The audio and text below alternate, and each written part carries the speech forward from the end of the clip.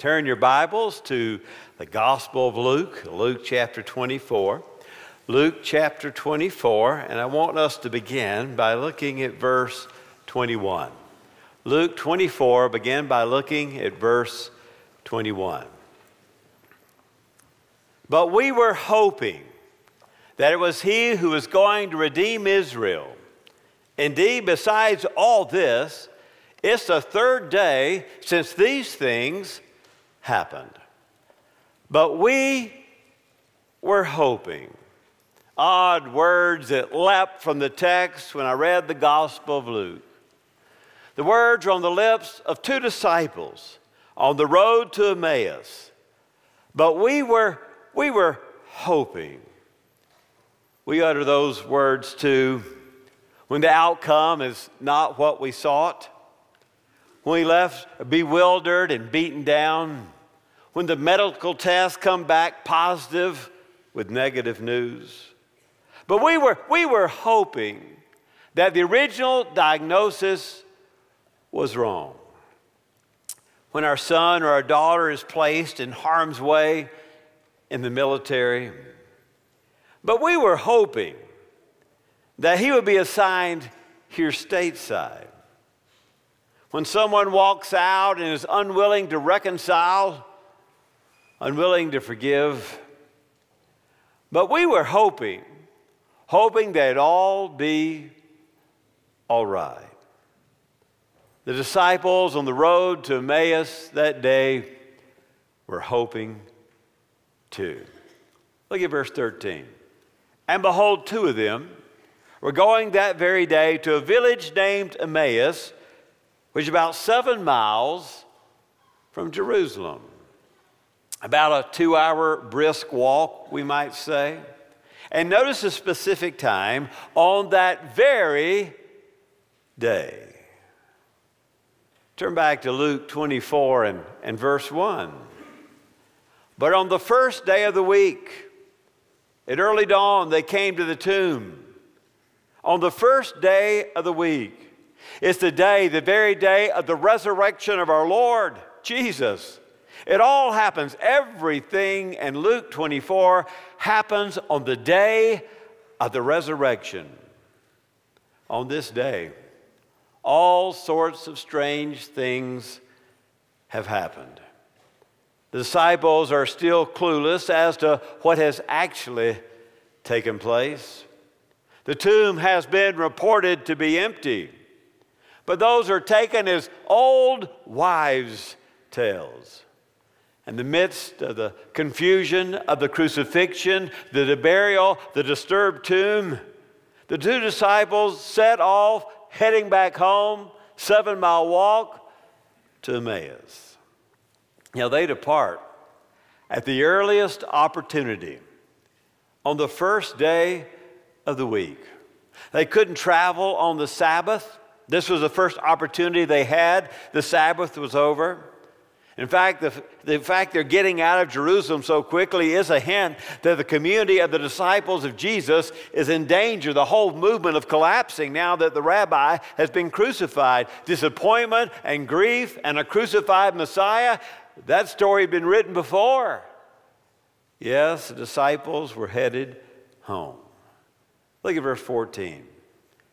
And they were conversing with each other about all these things which had taken place.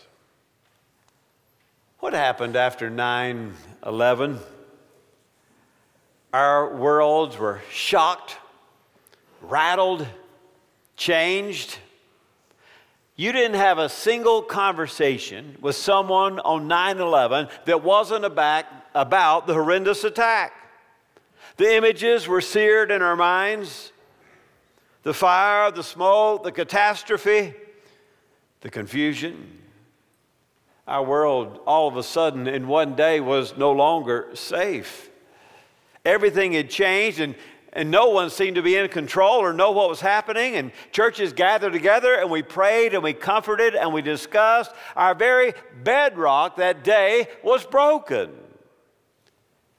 So it was for these disciples. It was a 9/11 experience to see Jesus crucified. They've been following Jesus. They had fully committed themselves, Cleopas, and I believe it's Mary, his wife, with him. They had fully committed themselves to claiming that this rabbi from Galilee was the Christos, the Holy One of Israel, the Messiah. Why, they themselves had seen his wondrous miracles and that horrid image of him crucified, the confusion of the missing body. How could you not know? How could you not talk about it if your master had been crucified? Even his body now, it seemed, had been disrespected. Look at verse 15. And it came about that while they were conversing and discussing, Jesus himself approached and began traveling with them. But their eyes were prevented from recognizing him. And he said to them, "What are these words that you're exchanging with one another as you were walking?" And they stood still, looking sad. Verse 16, literally translation is, their eyes were seized. It's a passive sense to the verbal here. So it suggests their blindness is divinely imposed upon them.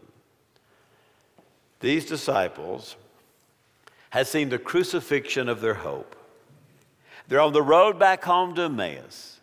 Going back home disappointed and defeated and discouraged and depressed because of the death of their Messiah. And a stranger approaches. What world does he live in?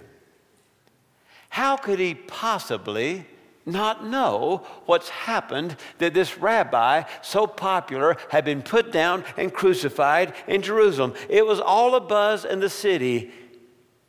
Everybody knows what's happening in Jerusalem. What were you talking about? Jesus asked innocently enough, as if he didn't already know. They stopped in their tracks in verse 17. Sadness overcame them all over again at the question. And one of them, Cleopas, said there in verse 18, Are you the only clueless guy in Jerusalem? Are you the only one who doesn't know what's been taking place with this rabbi named Jesus crucified? Now the body missing, the tomb is empty. What world are you living in, friend? Do you have no idea what's taking place in Jerusalem? Could you have been in New York City on 9/11 and not have known what happened? That would have been impossible, wouldn't it? That's the equivalent. The unruly crowd had gathered and they had shouted in the public domain, "Crucify him, crucify him." Pilate himself had been involved. The Roman army had marched. There had been a parade through the city. Why, the sky itself had turned dark and the earth had quaked. It was a strange time in Jerusalem. Can you imagine someone being in New York City on 9/11 and saying to someone else by about 4 or 5 hours later, "Now what's everybody talking about? I wasn't even aware anything's taken place in New York City." Cleopas seemed to say, if you don't know what's going on in Jerusalem, you are the only guy who doesn't know. No, Jesus says, verse 19, what things? What are you talking about? Great explanation, verse 20. Are you not aware of the things about Jesus of Nazarene, who was a prophet, mighty in deed and word in the sight of God and all the people, and how the chief priests and our rulers delivered him up to the sentence of death and crucified him? Are you not aware?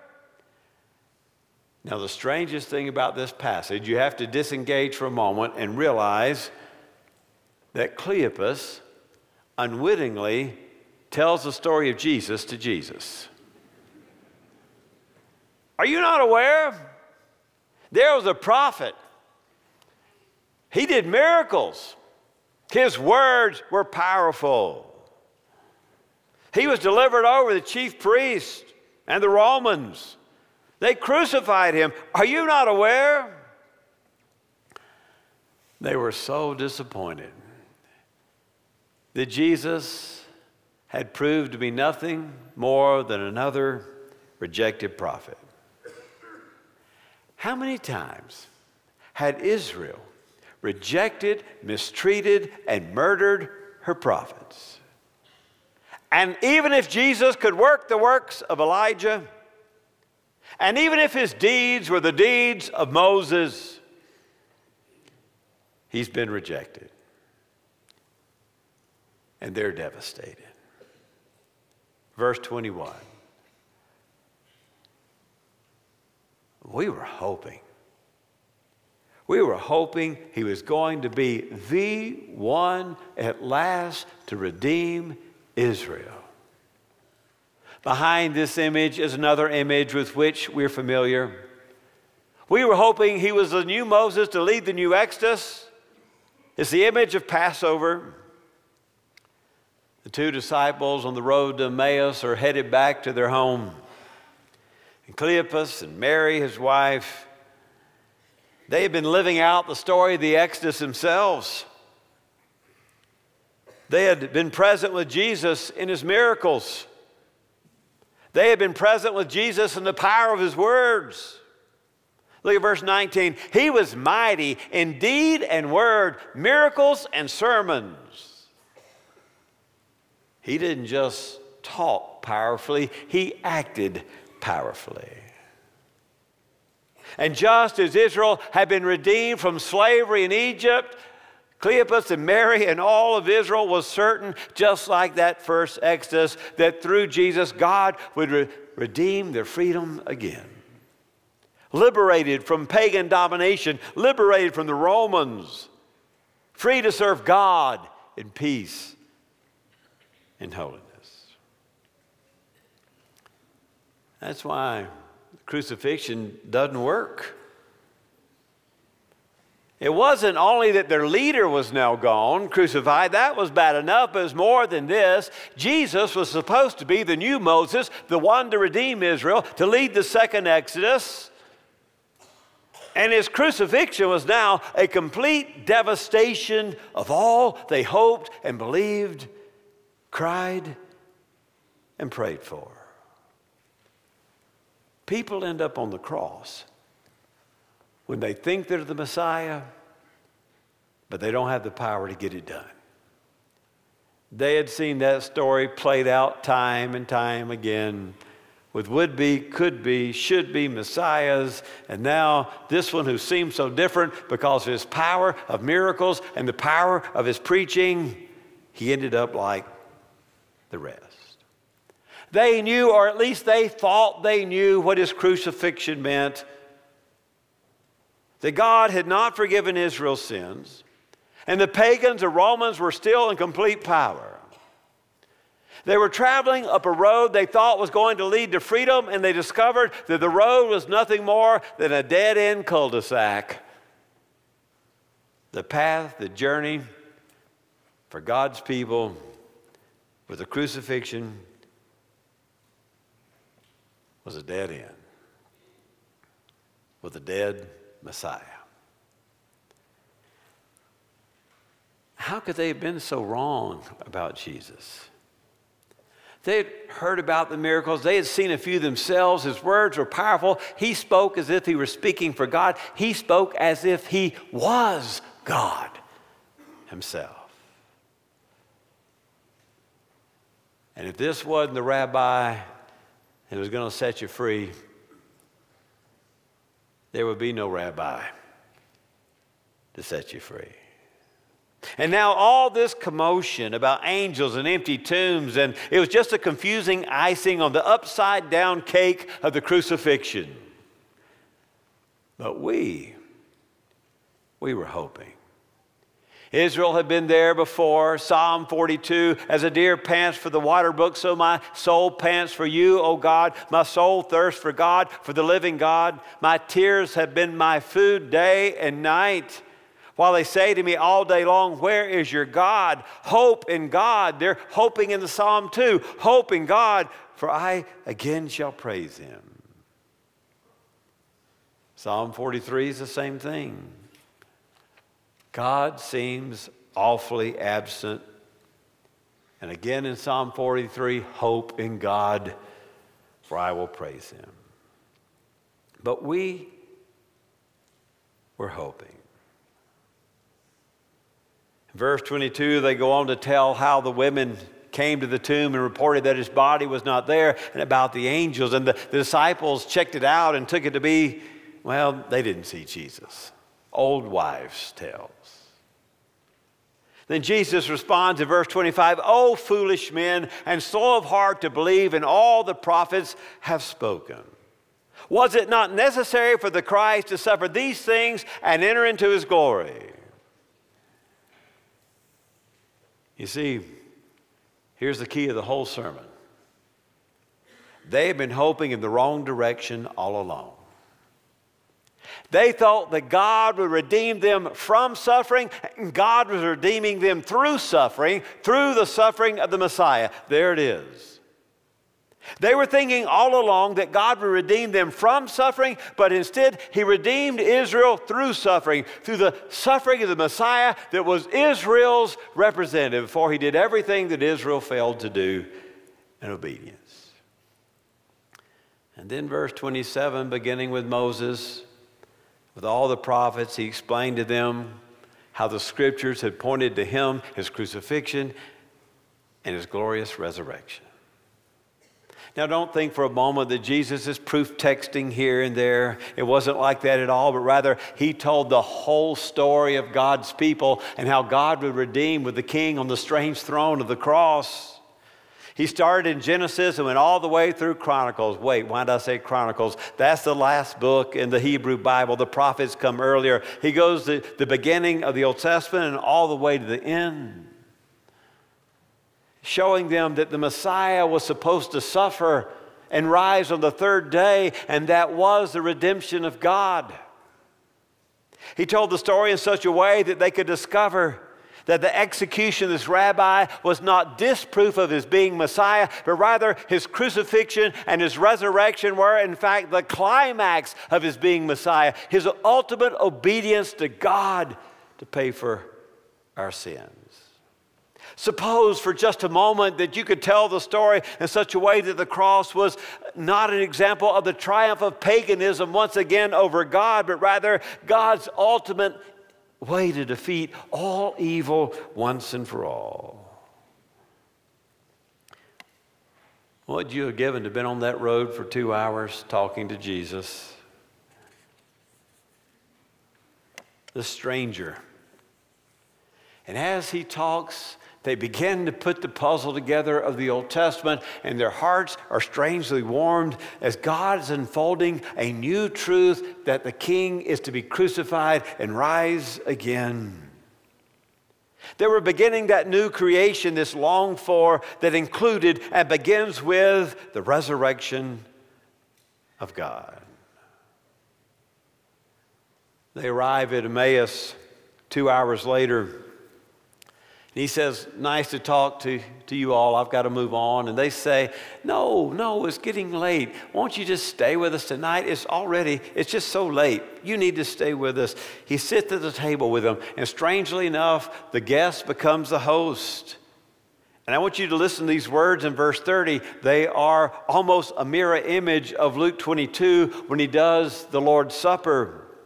And it came about when he reclined at the table with them, he took the bread, he blessed the bread, he broke the bread, and he gave the bread. What's he do in Luke 22? He takes the bread, he gives thanks, he blesses the bread, he breaks the bread, and he gives the bread. Oh, this is a sacred and holy meal with them.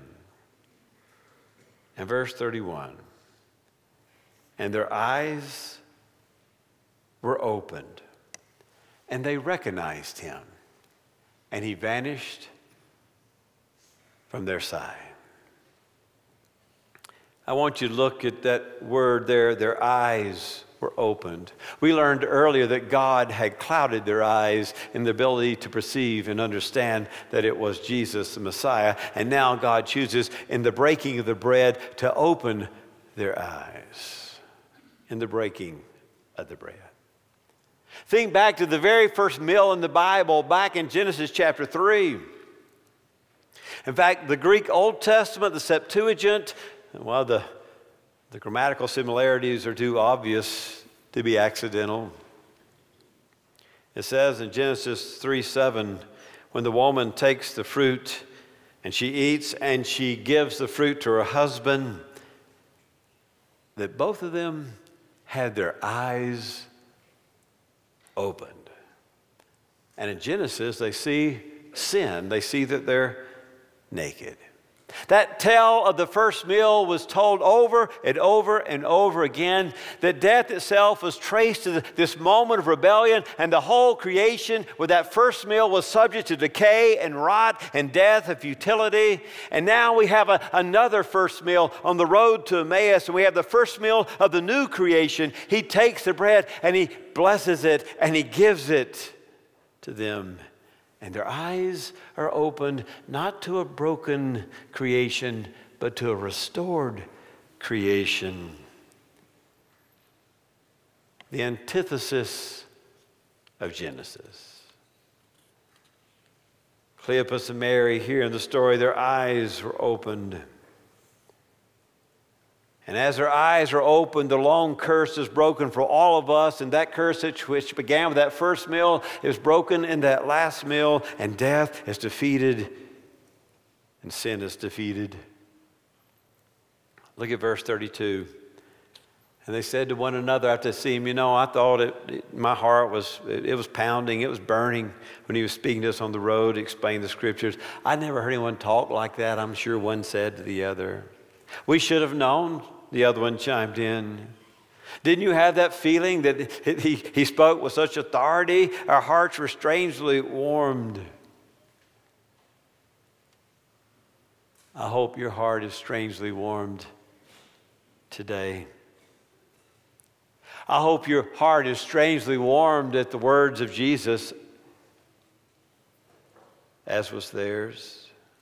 When Jesus says, let not your heart be troubled, believe in God, believe also in me. In my Father's house are many mansions. If it were not so, I would have told you. For I go to prepare a place for you. And if I go and prepare a place for you, I will come again, that where I am, there you may also be. And you know where I'm going, you know the way. And Thomas says, Lord, we don't know where you're going, and we don't know the way. And Jesus says, I am the way, the truth, and the life. And no one comes to the Father but by me. Those words strangely warm our heart. Or in Luke 23:34, Father, forgive them, for they know not what they're doing. Strange words that warm our heart. Or Luke 23, today to the thief, you will be with me in paradise, forgiven sinner. Or Luke 24:46, and he said to them, thus it is written, that the Christ should suffer and rise again from the dead on the third day, and that the repentance for forgiveness of sin should be proclaimed in his name to all the nations, beginning in Jerusalem, and you are witnesses of these things. Our hearts are strangely warmed today. Words of comfort that make sense of his crucifixion and his suffering. But we were hoping he was the one that was actually going to redeem Israel, and he ended up crucified like everybody else. No, it's unlike everybody else, for his tomb is empty. The angels have proclaimed, why are you looking for the living among the dead? There's nothing common to this story. It is a new creation. And just like Adam and Eve had their eyes opened with that first meal that led to death, in this new first meal, it leads to life. Their eyes were open to restoration and new creation. They just traveled 7 miles. They run all the way back to Jerusalem. They run to tell the disciples everything they've experienced, and before they can start, they say, he's really alive. He's appeared to Simon. We know he's alive. And the disciples, Cleopas and Mary, say, well, he broke bread, and our eyes were open, and we saw. And all of a sudden, at the end of the story of Luke, he's standing in their midst again. Lest the reader have doubt about Cleopas and Mary or Simon Peter, at the end of the story, he stands in their midst again. Why are you troubled? And why are there doubts in your heart? Touch my hands, touch my feet. But we were hoping. Let us pray. Oh God, we're so grateful for this word today.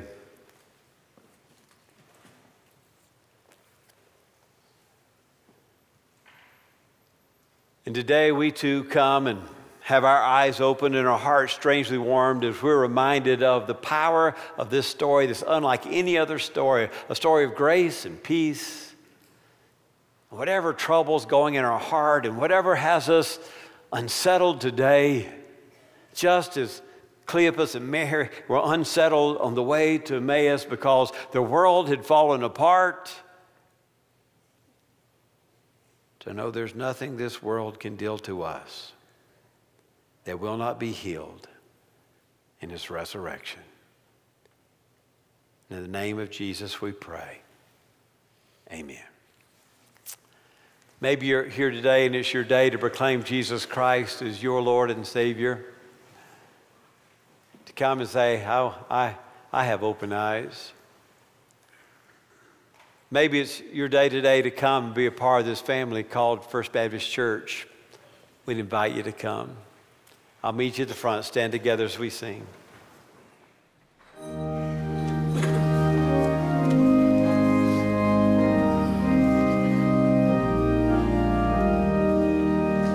Sweetly, Lord, have we heard thee calling, come follow me. And we see where thy footprints falling lead us to thee. Footprints of Jesus that make the pathway glow. We will follow the steps of Jesus where they go. Though they lead o'er the cold dark mountains, seeking his sheep, or along by Siloam's fountains, helping the weak. Footprints of Jesus that make the pathway glow. We will follow the steps of Jesus where they go.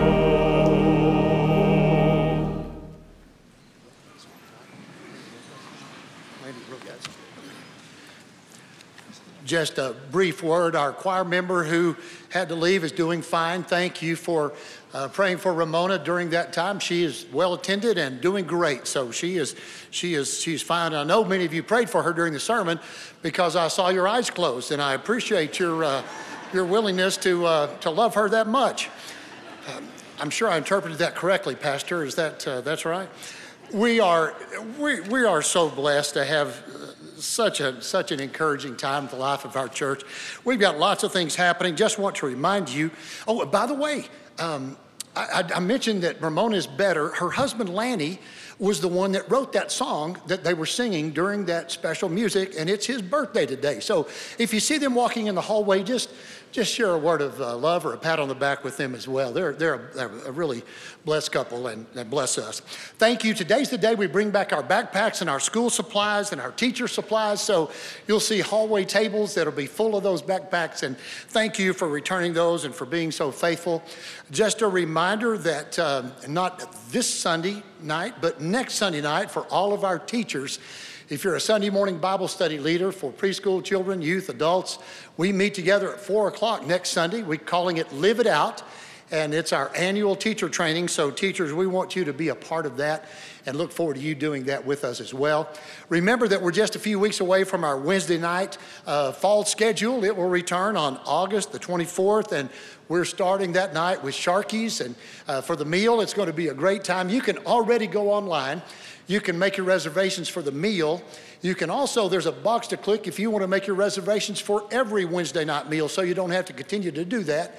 You can do that as well. That's an easy box to check there if you'd like to do that. Remind our kids that on Wednesday, our registration opens for the different activities that you'll choose to do on Wednesday evening. So we invite you to be a part of that and hope you take part. We're still taking pictorial directory pictures, and so just a reminder, those of you who have appointments this week, be here for pictures. They typically take your picture, then they'll bring you back and show you some pictures, and they have pictures available for purchase. Just if you don't like your pictures, just say no thank you. That's okay to say. I don't want to buy a picture. No thank you. Speaking of saying no, our re-engaged marriage emphasis starts in just a couple of weeks. And so those of you who hear no occasionally from your spouse or say no occasionally to it's time for you to get to our re-engaged marriage experience. That's going to be on Sunday afternoon starting on August the 21st. We're going to talk during that time about all kinds of things. Even communication. Communication is so important. On the first night of their honeymoon, the husband isn't sure how to tell his wife that, well, he's got stinky feet and smelly socks. And the wife is not sure how to tell her husband that she's got really bad breath, and she's been able to hide it so far. So after some soul searching on that night, the husband gathers his nerve and says, I have a confession. She draws closer to him than ever before and peers into his eyes and says, darling, so do I. He stops her and says, you've been eating my socks.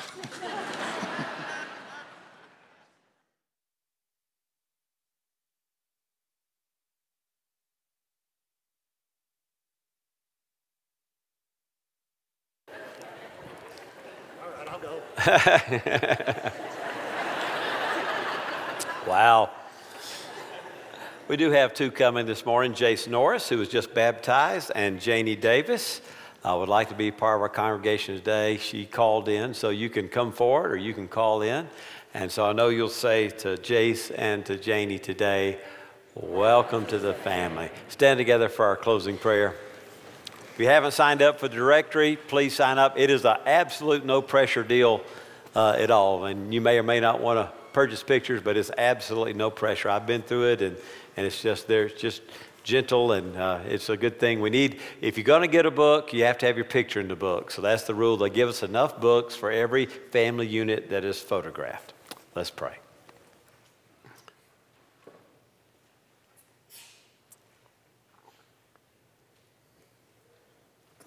All of our hopes come down to that one rabbi on the dusty road between Jerusalem and Emmaus, walking in sadness because of his crucifixion,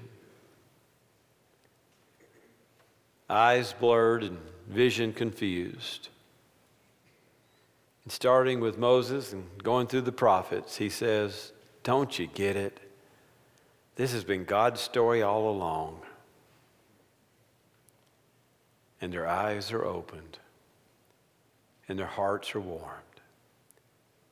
May we leave the preaching of the resurrection this morning as we end Luke with our eyes opened and our hearts warmed, because the crucifixion was not an accident, but the very mastermind of the Creator to overcome sin and death.